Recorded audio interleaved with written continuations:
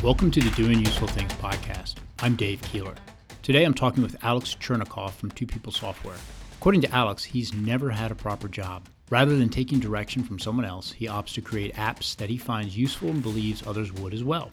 His path is a good example of creating products that allow for multiple income streams. Twopeople Software has several apps in the marketplace. While each is relatively low cost, together they provide Twopeople Software a steady income. He freely talks about his successes and failures in the app market. Hear why he doesn't rely on subscription models and how he sees further growth opportunities in the language learning and translation market segments. Okay, let's go to Alex. We're here with Alex Chernikov to talk about Twopeople Software and Alex's venture towards building it to where it is today. Let's go ahead and introduce yourself, Alex, and tell us about Twopeople Software. So we're a two-person company building quality Mac and iOS software, which is loved by people. Okay. Well, what type of software is it? Actually, build apps. First of all, we build apps which would solve our own problems. Like our first app was built by me when I was in high school. It was a translator app which allows you to select words and phrases directly on web pages and translate them. So I really needed it back then when I was learning English, and so I built it, and it became quite popular. So we're kind of trying to go this way, building things we need, and then people kind of pick it up and use it as well. So now we have two apps for language learners and one app for basically everyone. It's a wallpaper app. So we don't specialize in any type of software. We just make what's fun. So you said you have three. So you have a translator app, and then I saw one is about language learning, right? Right. And then the wallpaper app being, this was something to give your eyes a break, I understand? Or no, we have four apps then. Okay, you have four. So the wallpaper app, it started as a side project when we just wanted to take a little break from the translator app. So we kind of built it for fun, but then it took off, especially in China. So we are still working on it, and it's making us quite decent money, and it's fun. And the breaks for ISAP, which basically just reminds you to take breaks while working in a computer. I needed it because of my poor eyesight. I just read that there is this 20-20-20 rule, which helps you to fight eye strain while working in a computer. So we built this app, and basically for me, but it turned out to be quite good, so we just published it as well. Let's go back to the wallpaper app that you said is popular in China. Yeah. Could you tell us about that a little bit, and why is it popular in China? Well, around 3 years ago, my colleague just wrote on Slack chat that Mac wallpapers suck, and it would be cool to somehow liven up the desktop. And then he also wrote that Google started their Google Art project, which allows you to browse art from different galleries all over the world, right on your computer. So like to see the works from Rijksmuseum in Amsterdam, you don't have to go to Amsterdam, you just go to Google Art Project. So we decided to handpick the copyright-free art and put together an app which would put this art on your desktop, because there is a lot of art. Mac wallpaper sucked back then, and so it was kind of a good combination to put these things together, to put art on your desktop, so you have a lot of really beautiful wallpapers. You can have a new one each day, and all of them are good. So we kind of built an app out of it. So does it actually store the files of the pictures of art, or does it actually just go out there and every day and looking and crawl for them? Yeah, we handpicked both on Google Art Project, and actually museums do it themselves. They digitalize all the artwork they have in high quality, and actually it is available for free normally at most museums if it's not copyright protected. So we handpicked it all over, and put together, optimized it to look good on Mac screens. I mean, by hand-picked, I mean we actually picked the ones, the paintings which would look good as wallpapers. So not like sculpture or something, just actual paintings. So we optimize them to look good as wallpapers, and the app pulls up. So you can set an interval when you want to, how often you want to see a new wallpaper in your computer, and every time it pulls up a new wallpaper randomly out of our collection and sets it as wallpaper. So it's very straightforward, very simple, but people like it. So why do you think it's popular in China? To be honest, I don't know exactly, because there's kind of a language barrier, so we can't freely communicate with the users in China. But I think that's because Chinese people are kind of interested in the Western culture in general, and most of the art we have is obviously European. By obviously, I mean because like most of it was created in Europe, I think. At least we have most of it. Most of the art we have is European. So when Chinese people are kind of interested in Western culture, you can see it by, for instance, going out here in Vienna to the Stephansplatz and see how many Chinese tourists are there. So I think that's just a very easy way for them to access this European culture. Oh, interesting. So you think maybe it's more of an appreciation of the art versus the viral nature of the application. Yeah, I think there is a viral component in it. I mean, if for instance, someone in a class downloads the app and he likes it, he would probably recommend it to his classmates or to his family. And you said that it's a fairly profitable application. Yes, for us. How do you make money on that? We sell it upfront on the Mac App Store. Okay. So very straightforward. We actually what does it cost?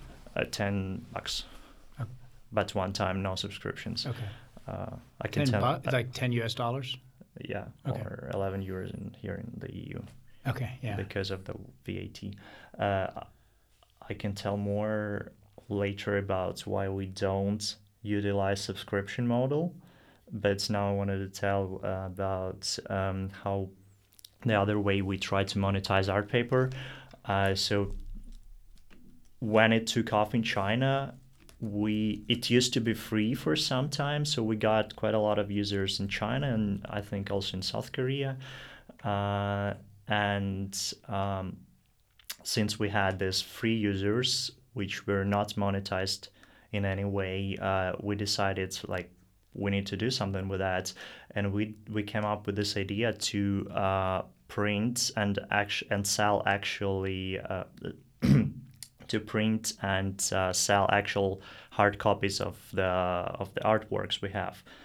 I'm still not 100% sure if this was legal, even though all the artwork we have is copyright free. But basically, what we tried to do is to reprint all the artwork which was once scanned in the galleries and sell it, but in our name, not in the gallery's name. But anyway, we added a button right in the app. We added a button which said you can order a hard copy of this artwork for $100 or euros if you're in the EU, and then once you've paid it, we would print it out on a canvas. It was quite big. I mean, like so on a canvas. This is not on photo paper. Okay. No. It was an actual canvas, framed, everything neatly packed and stuff like that. And we would send it per post, everything included in the price, so you can hang it like on a wall in your living room, for instance. But it's failed dramatically because we just got 2 orders.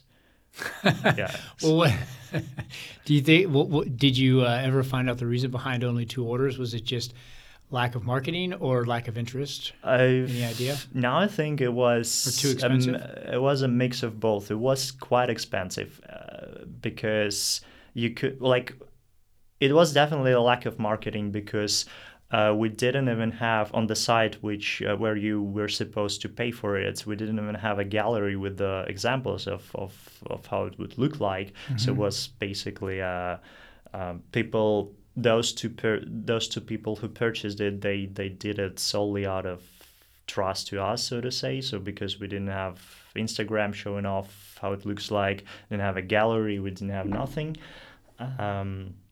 Copy on the website was quite weak too, and the price was quite high as well. So of course, actually we weren't making a lot of net profit on it, so it actually costed us around $70 or $80 to produce it and cents per post. So we were making like $20 on it, but still it was quite high for users. And before launching that, actually, we tried to pretest it, and we put a button which said the same thing, that you can order it for $100. But when you clicked on it, it just said, "Thanks, we're testing this feature. Like, thanks for the pre-ordering. We'll get back to you as soon as we have this shipped." And a lot of people clicked on that, and that's why we decided it's wow, that could make us a lot of money, but it turned out not. So they could see the price, right? Yeah, so they knew when they clicked on it, they thought they were buying it, and then they weren't buying it.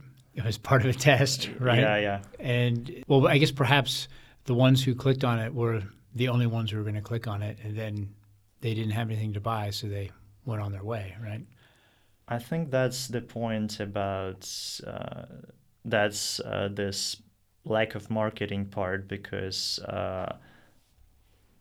I think a lot of people who clicked on it just did it out of curiosity, like they wanted to see what happens, and we counted it as their commitment to buy. Interesting, yeah. Yeah, so we kind of screwed up a little. That's interesting. So misunderstood. Yeah. What was your biggest learning from that you can apply towards your other applications and your other ventures? That we should test such things more painstakingly, I think.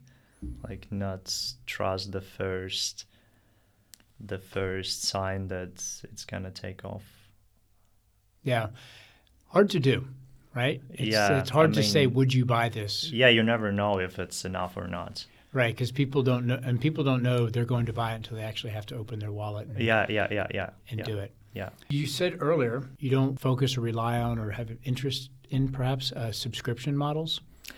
Tell me about that. Yeah, that seems to be subscription models. Obviously, nowadays everybody says, "Well, what's your subscription model?" The second you say you have an application, it is. It became really trendy nowadays.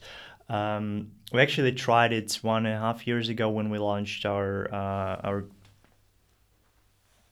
Today, it's our newest app, actually, Reggie, which allows you to learn words in a very unobtrusive way. So when we launched learn words in a foreign language. Yeah. If you're learning a foreign language, it's basically a substitution for your notebook where you write down new words. So you write down them in our app, and it automatically translates everything, pulls up images, and provides you with quite an efficient learning mode. So just for people who aren't learning languages, as Alex said, you have a notebook of words that you pick up throughout the day, and like, oh, that's an interesting word. You write it down in the translation, and you end up having a large notebook full of words that for one reason or another you determined were important enough to write down. And so that's what this application is. Yeah, exactly. For instance, I used to learn Spanish and the A11 course, and on average we would have picked up 100 new words per class, so that's a lot. And all my classmates were writing down them in the notebook, and also waiting until the teacher says the translation into German or English. So it took them like 5 times longer than me just to type in the word, and it would have been automatically translated by the app. And it stores it for you? Yeah, sure. Okay. It stores everything. Like the only job you have to do is type in the words you want to learn. Everything else is covered. And then is there a way that it helps you learn them, or is it a reference? Yeah, there is a learning mode. It's based on the spaced repetition algorithm, which determines which words you already know quite well and which ones you need to practice on. And the ones you need to practice, it asks you to repeat them more often than the ones you've already know. So, which I believe is a fairly common language learning algorithm, right? It's incorporated in almost all language apps. Like I think Duolingo and other ones. Yeah. All of them use it, but but how we stand out is that we don't position ourselves as a all-in-one language learning app. We just help you with the vocabulary. So we substitute the notebooks. No, but I like it. As someone who's been studying German, I know exactly what you're talking about. I have notebooks from all the classes I've gone to. And obviously I'm not carrying that notebook around anymore. I carried it when I went to class, full of the many words that I wrote down during the day. And I've also used Duolingo, which is good, but it's not user-generated in the sense of I can't put my own words in there. I'm basically, I have to rely on what they determine is important about transportation or whatever the topic is. And so, no, that's good. I have to check it out. And is that a one-time fee model, or what's the business model? Now it is a one-time fee. That's the app we tried the subscription model with back in the day when we launched, and I would say it failed quite miserably. Then we went free to get more users and get. So you started with subscription. Yeah, okay. we tried to. And what was the subscription? How much per month, and what were they getting per month? They were like, we made it in a bit other way than the normal iOS apps do. So normally you get so it's called freemium actually. You get the base functionality for free, and you can get premium features for a monthly fee or a weekly fee or an annual fee. What we did was a little different. We just gave you access for 7 days for free, and then you had to subscribe in order to use the app to continue. How much did the users have to pay? To be honest, I don't remember exactly. It was something like €3 per month. Okay. And was that just to maintain access to the application? Yeah. And then updates, whatever the updates were. Yeah. And you said it failed, which I assume means that not a lot of people signed up for it, right? Like probably 50 people signed up, but that was nothing. Yeah. So, 50 by 3 is like €150 per month. So how long did you give it before you decided this is not working? A couple of months. 2-3 months. 2 or 3 months, and then you said you switched it to a free. Yeah, we switched to free because we wanted to get more users, get more publicity. Well, we tried to, and get more App Store reviews, because App Store reviews are really important. So you rank high in the App Store search, which is. How do you get more App Store reviews? Just asking your users to. You need more users. Like the more users you have, the more reviews you can get. Obviously, and then you can ask right in the app. You can pop up you can prompt them with hey, can you leave us a review? Okay. Yes. Okay. That's why all of my apps always ask for reviews. Yeah, because it's really important in the App Store, because people really pay attention to that when evaluating if they want to purchase this app or not. It's super important, and also it's super important for ranking in the search. Right. So then you went to free. And to build up your user base. Yeah. And it sounds like you did, because it's a pay-for app now, right? Yeah. So how long did you give it to build up a user base? Half a year. And what was the numbers? What were the numbers? How many users did you get that you thought was adequate? Very little, to be honest. Like comparing to our other apps, it's the least popular app of ours. 2,000 per month. No, not per month. Per day. It's like 1,000 users per day now. And so very, very little. Then you put a fee on. How much does it cost now to download? Now it's €8. One time?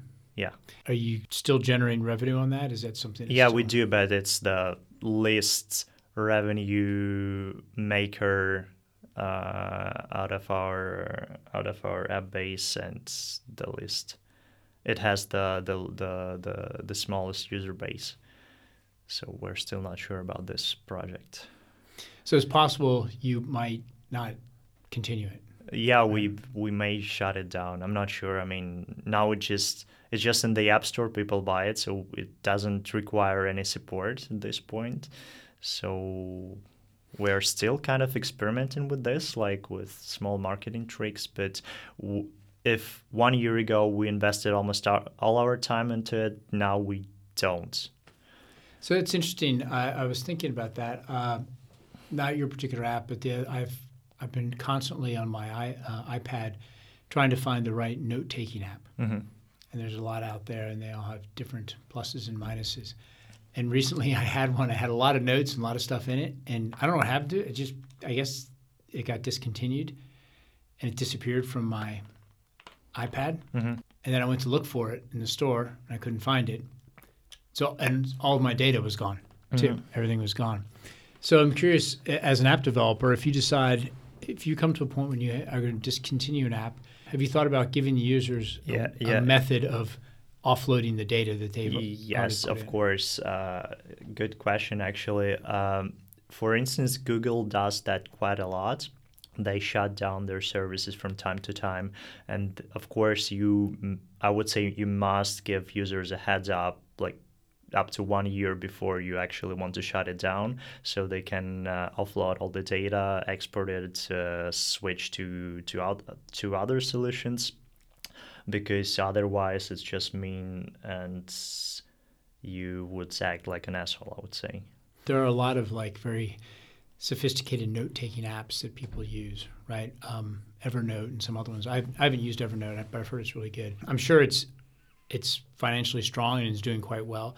I'm a little worried because it seems like a very complicated structure of note-taking, and that if it was to shut down, then what happens to the structure that I've set up, right? Mm-hmm. So quite frankly, I've just surrendered myself and used the notes on because I figure Apple will keep that around for a while. Yeah. Because it's under Apple's control and it's not a third-party application. And also, of course, paper. But I can't seem to keep track of paper. Paper's the best. No, I think Evernote would care about that, and they would give you access to. Yeah, I mean, Evernote's I think it's a very big. Yeah, so like going back to your question, we would definitely we would not shut it down in one day and tell all the users, guys, sorry, like we're off, like the app is not available anymore. Of course, we would give them a heads up and make it possible to get all their data, because I know it myself. Like I lost, actually, when I was testing this Reggie app, I lost all my words I wrote down in my Spanish class, and frankly, I was quite angry back then. So I know how it's like. It's a very unpleasant feeling when you're losing your data. So I would definitely not do that to my users, especially we value our image as a product developer, so I don't want to harm it by just, losing users' data. That's honorable. So you mentioned 4 applications that you're doing.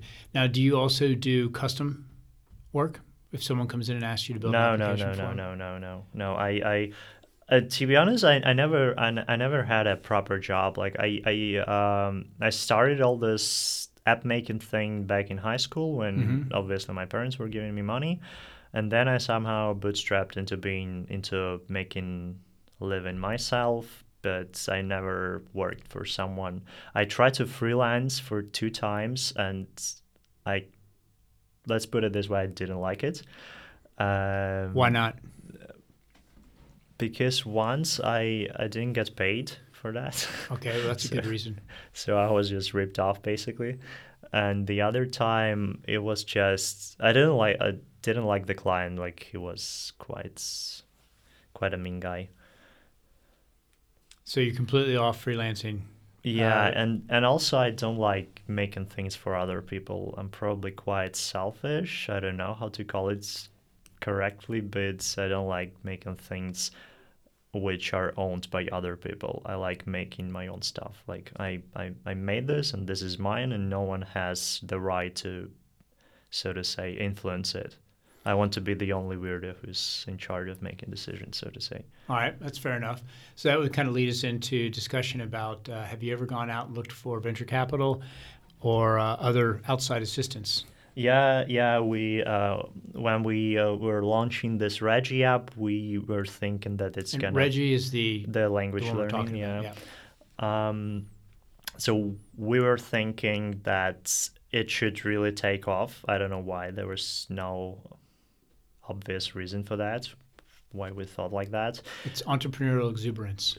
Okay. You get excited, like this is going to be the best thing ever. Yeah. No,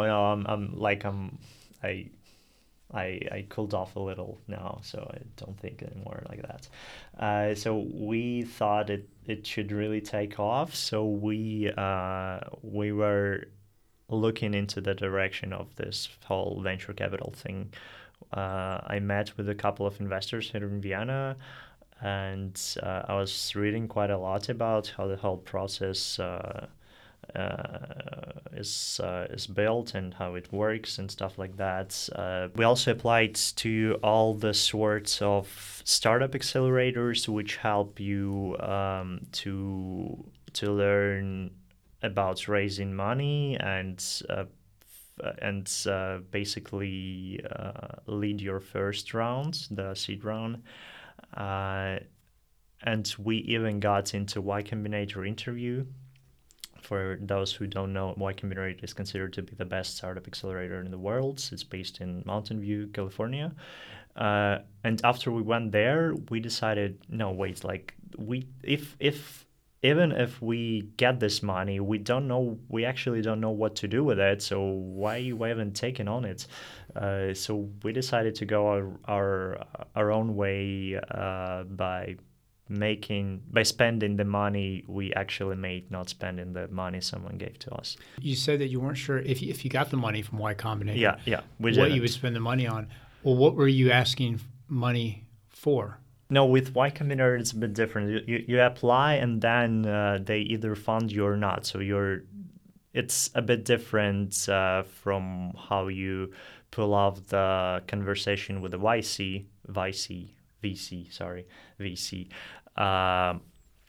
So with VC, you need to actually present what you need the money for. Mm-hmm. With Y Combinator, you just apply and they give you money, and then you have to decide it yourself what you want to spend it on.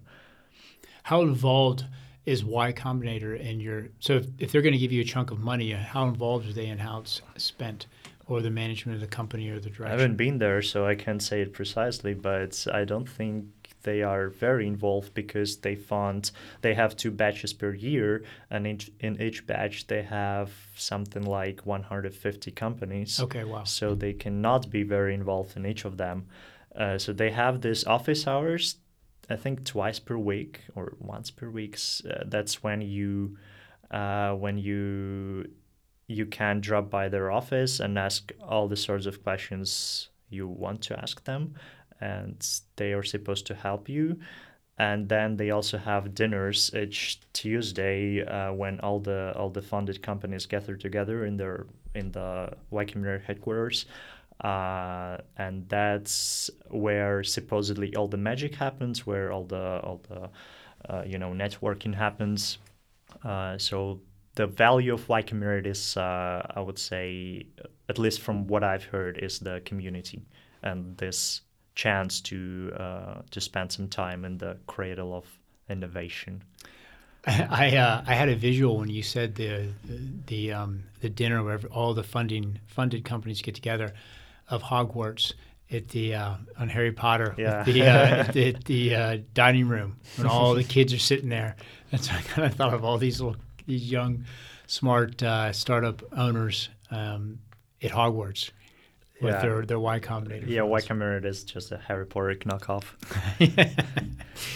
So it sounds to me that based upon the applications that you've made, that you're making a living, and it's something that you did not want to. You said you're not really interested in working for somebody else. No. And you haven't had a real job. No. So it sounds like things are working out pretty well, right? Yeah, I think so. I mean, I'm quite happy at this point. So what's the next step? Well, the next step is actually scaling, which I have no clue how to do this at this point. Scaling current apps or creating more apps and We scaling your company? I would say scaling my company because since our current apps haven't become our big things, so to say, they're not making millions yet. Probably yet, I don't know. Probably they will. So we try to experiment as much as we can. We're constantly trying to build something new. And by that, we kind of invest in future because probably some of our new apps will become our next big thing, so to say. So we not only focus on our current apps, we also try to find a good trade-off between supporting our current apps and making them better and making something new. How many people in the company? Two people. It's just two. So you're doing the two of you. Who's your partner? Andrew. Andrew? Yeah. Okay. Do you want to say his full name? Yeah, Andrew Luck. Andrew Locke? Luck. Luck. Is he also from? Yeah, from Kyiv, Ukraine. Okay, from Ukraine. You said that you create applications that you use, right? That you find useful. What's something that you believe is a need out there that you for you? You have some. Obviously, you need to find something that's useful for you. What's something that you're thinking about, or a need that needs to be solved? Yeah, the most recent idea was I, as a person who lives quite far away from my family, I need to call them quite often, like at least once per week. So I have to call 4-5 people per week, and I often forget about it because when you're in a hustle, and then. And your family is where? In Ukraine, Bulgaria, United States. Okay, over. so you have to call them. I assume you're using something like WhatsApp? Yeah, Skype. Skype, okay. Skype and WhatsApp. Well, it depends. Like I call my grandmother via Skype because she doesn't use internet. She doesn't. So you call her regular? Phone? Yeah. I call there's this Skype to Skype out to landline or something. Mm-hmm. And all others via WhatsApp. So yeah, I came up with an idea for a small app which would basically synchronize with your call log on an iPhone and remind you to call selected people. Like for instance, I select call grandmother every 7 days, and then it would synchronize with call log, see when did I call her, and if it was more than 7 days ago, it would remind me. It's something that I would use, but it's unfortunately it's not possible because of iOS technical limitations. Meaning you can't access the call log? Yeah, I can't. Yeah, I imagine that's probably something more difficult to get to. The two primary applications are language, right? One's learning and one's translation. Yeah, exactly. Is there something about learning languages that's important to you? Yes, because being born in Ukraine, which used to be primarily Russian-speaking back then, my parents who grew up in Soviet Union, where people obviously did not speak foreign languages. Well, they learned English, but their English is it's at a hello, how are you level. Right. So my mother kind of foresaw that the I don't know, she kind of forced me to learn foreign languages from day one. When I was in elementary school, she signed me up for a language class. And what languages do you speak? I do speak English, German, Russian, Ukrainian, and I'm learning Spanish now. Okay. You're learning Spanish now? Yeah. Okay. Trying to pretend an Austrian citizen. Everyone speaks it here. What's that? Everyone speaks it here. Spanish? Yeah, I think so. No? I don't know. That's a good point. It is actually my son used to go to a trilingual school, and it was German, English, and Spanish. Mm-hmm. And I thought it was just Spanish because one of the teachers spoke Spanish, and so they said, "Oh, we'll call No, I it think it's trilingual." here. It's like English is obviously the first foreign language here, and the second one is Spanish because it's also drastically popular all over the world. Yeah, And also interesting. German-speaking people really love going to Mallorca and Spain in general. That's true. Yeah, you have to speak the language of where you go on holiday, so you can order all the best food Yeah. and know what's going on. So then it's something from a very young age. Yeah. That was So important to I you. like then she also signed me up for a German class because I once mentioned that I want to study in Germany. So she did that, and to be honest, I didn't like German back in the day at all. It was comparing to English, it was very hard and so I didn't like it, but I got really excited about English, and that's when I started reading a lot of English blogs and articles and Wikipedia, and that's when I made a prototype of the app we have now, the translator app. Which, so I was reading quite a lot, and when I every time I met new words, I had to manually go to Google Translate, translate it, write it down somewhere in a notebook. Took quite a lot of time.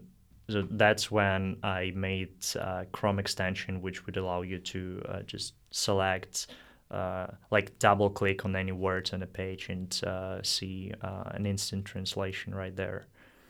So that's what the application is. It's a Chrome extension. Yeah. Does it work on a phone or? Yeah, we ported it to Mac and iPhone. So that's actually how we differentiate ourselves from Google, for instance, because obviously there is already Google Translate, which is super popular. We try to go a bit other way. We try to make seamless integrations with every device we support. Like, for instance, on Mac, you can also select text anywhere and translate it right there, so you don't have to switch between tabs, browser tabs, or apps to translate something. So it saves you quite a lot of time if you're translating a lot of things throughout the day. And what's the name of the app again? Mate Translate. Mate Translate, Yeah. and you can find it at your website, Two People Software. Yeah, sure. TWOPeoplesoftware.com. Or matetranslate.com. Okay, or Yeah. matetranslate.com. Will it work on my phone? Yeah, sure.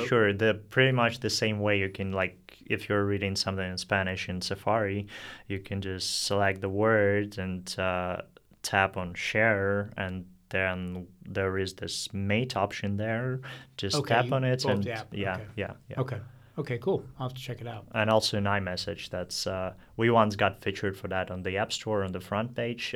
We made an iMessage integration, so you can actually chat in a foreign language within iMessage with our app. I don't speak Spanish. I'm talking to a Spanish speaker. Will it translate what's coming from them from Spanish to English? No, it's like the iMessage. iMessage integration is quite limited because Apple, loves to restrict developers to do something. So if both parties have the app installed, you can run the app right in the iMessage, typing what you want to say in your language. It translates it to the other person's language on the fly, and it sends both, like the original message and the translated message. Okay, that's cool. I would love to see an application that does real time. Unfortunately, that's not possible yet.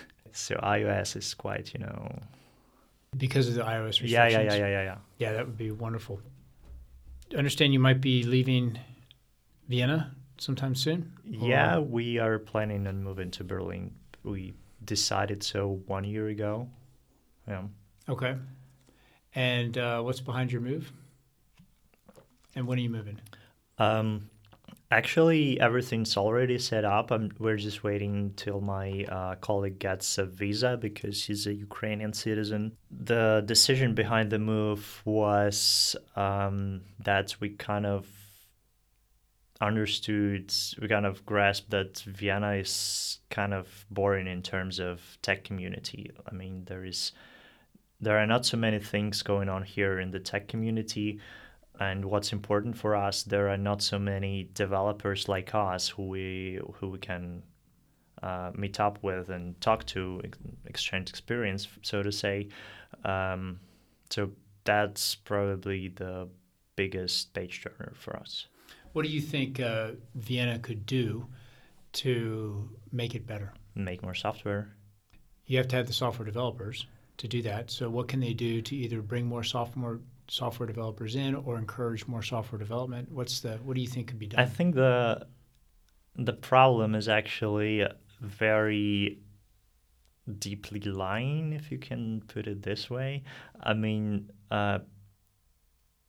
the biggest deal breaker for me is and was that people here are kind of reluctant to build something global. I mean, really a lot of startups here in Vienna, if they build something, they target only Austria, and then by saying go global, they mean go to Germany, and that's pretty much it, which kind of, contradicts with what I like.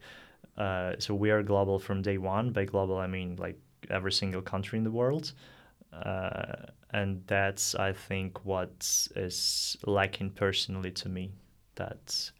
So it sounds like if people are saying go global is go to Germany, well, it's kind of like what you're doing. You're going to Germany, but then they can go real global, big global. Yeah, no, we are actually already big global. Right. I mean, just for me, it's all about the community. Like when I was when we were in Silicon Valley at the Y Combinator interview, we met up with 7 really cool app developers in just 1 week, and all of them are making cool stuff used by millions of people. Here, it's unfortunately not possible. Like I know a couple of developers who are making cool things for the big global worlds, but that's pretty much it. I mean, what about there are a couple of accelerators here, right? Aren't there some? They are also Austria-oriented, all of them. They're all what? Austria-oriented. Meaning, focused on the Austrian market. Meaning, yeah, like they kind of got you to build things for Austria and go to markets here. Okay. Not even probably in Germany. I don't know. Okay. Interesting. I mean, if I were grown up here, probably it would have been fine for me, but I'm kind of, an immigrant here, and it's kind of hard for me to grasp the fact like you're only focusing on one country. Right. Yeah. Who knows what's behind it? Could be that you get it strong here, make it strong and very good here, and then move it and then take it elsewhere to other German-speaking markets or global. Sounds really boring to me, to be honest. Yeah, I mean, I'm not the entrepreneur. So Austria is a really tiny country. I mean, super boring. All right, good to know. I'm going to kind of change gears just a bit. Yeah. I'm just curious if you weren't doing this, which is developing apps for creating solutions to things that are interesting to you, what would you be doing otherwise? That's a good question. To be honest, I don't know. Probably, like I like design in general. I mean, I like well-designed products in general, no matter if it's software or I don't know what piece of hardware. So I would probably go the design way. I would probably be a designer. Like what would you design? Anything. I mean, software is the easiest way for me because I can do it, but I would probably try designing hardware or like physical design. Yeah, physical design. Okay. What is a physical product that you think is beautifully designed? I really love products made by Apple not because we are making all the money from Apple products, but I really think they put a lot of effort into design and pay attention to the tiniest details. I also love Dyson. Who design those overpriced home appliances. Yeah, so I really love companies which do something that already exists, like Apple with the computer. It's already existed years before, but they just design it from the ground up, and they make it just 10 times better and put a higher price on it, of course. But it's so well designed that people buy it. Right. We had no idea that we needed a new version of something we already have. Yeah, It was yeah, more yeah. expensive. Yeah. But now we have it. Mm-hmm. I believe me, I'm a big Apple fan, and the aesthetics pulls you in. Yeah, I'm definitely an aesthetics person. Let me ask you something. What is one of your favorite things about Austria? What is something about Austria that you really enjoy since you've lived here? How long have you been here? 4.5 years. So in the 4.5 years you've been here, is there something in particular that you like? Yeah, it's I think that Economist top of the most livable cities is really useful and trustworthy. That I think Vienna is really super good for living here. Yeah. I mean, it's without exaggeration, Vienna probably has the best public transportation system I've ever seen in my life anywhere in the world. It's super cool, and it's really comfortable to live here. And also, since I really love skiing, it's super cool if you love that too, because you have a lot of mountains. Even like 100 kilometers from Vienna, you have spectacular mountains where you can ski or hike or mountain bike, whatever. So it's really cool to live here. It's really comfortable, but I think it's just cool if you're a little older, I think. Okay. I mean, for me, Gotcha. for me being 23, it's quite boring here. Yeah, you're pretty young. I'm older, so Yeah. it's nice and comfortable for me and my family. Yeah. Good. Is there something else that you'd like to talk about before we wrap up? I don't know. Nothing that crosses my mind right now. All right. Well, if you think about it, come back. Okay. All right. Good. Well, thanks so much for coming, Alex. Thank you. Again, you can find the applications at Twopeople software, twopeoplesoftware.com. And what are the other ones? The other websites? Matetranslate.com. Matetranslate.com. Yeah. Awesome. Great. Thanks a lot, Alex. Thank you.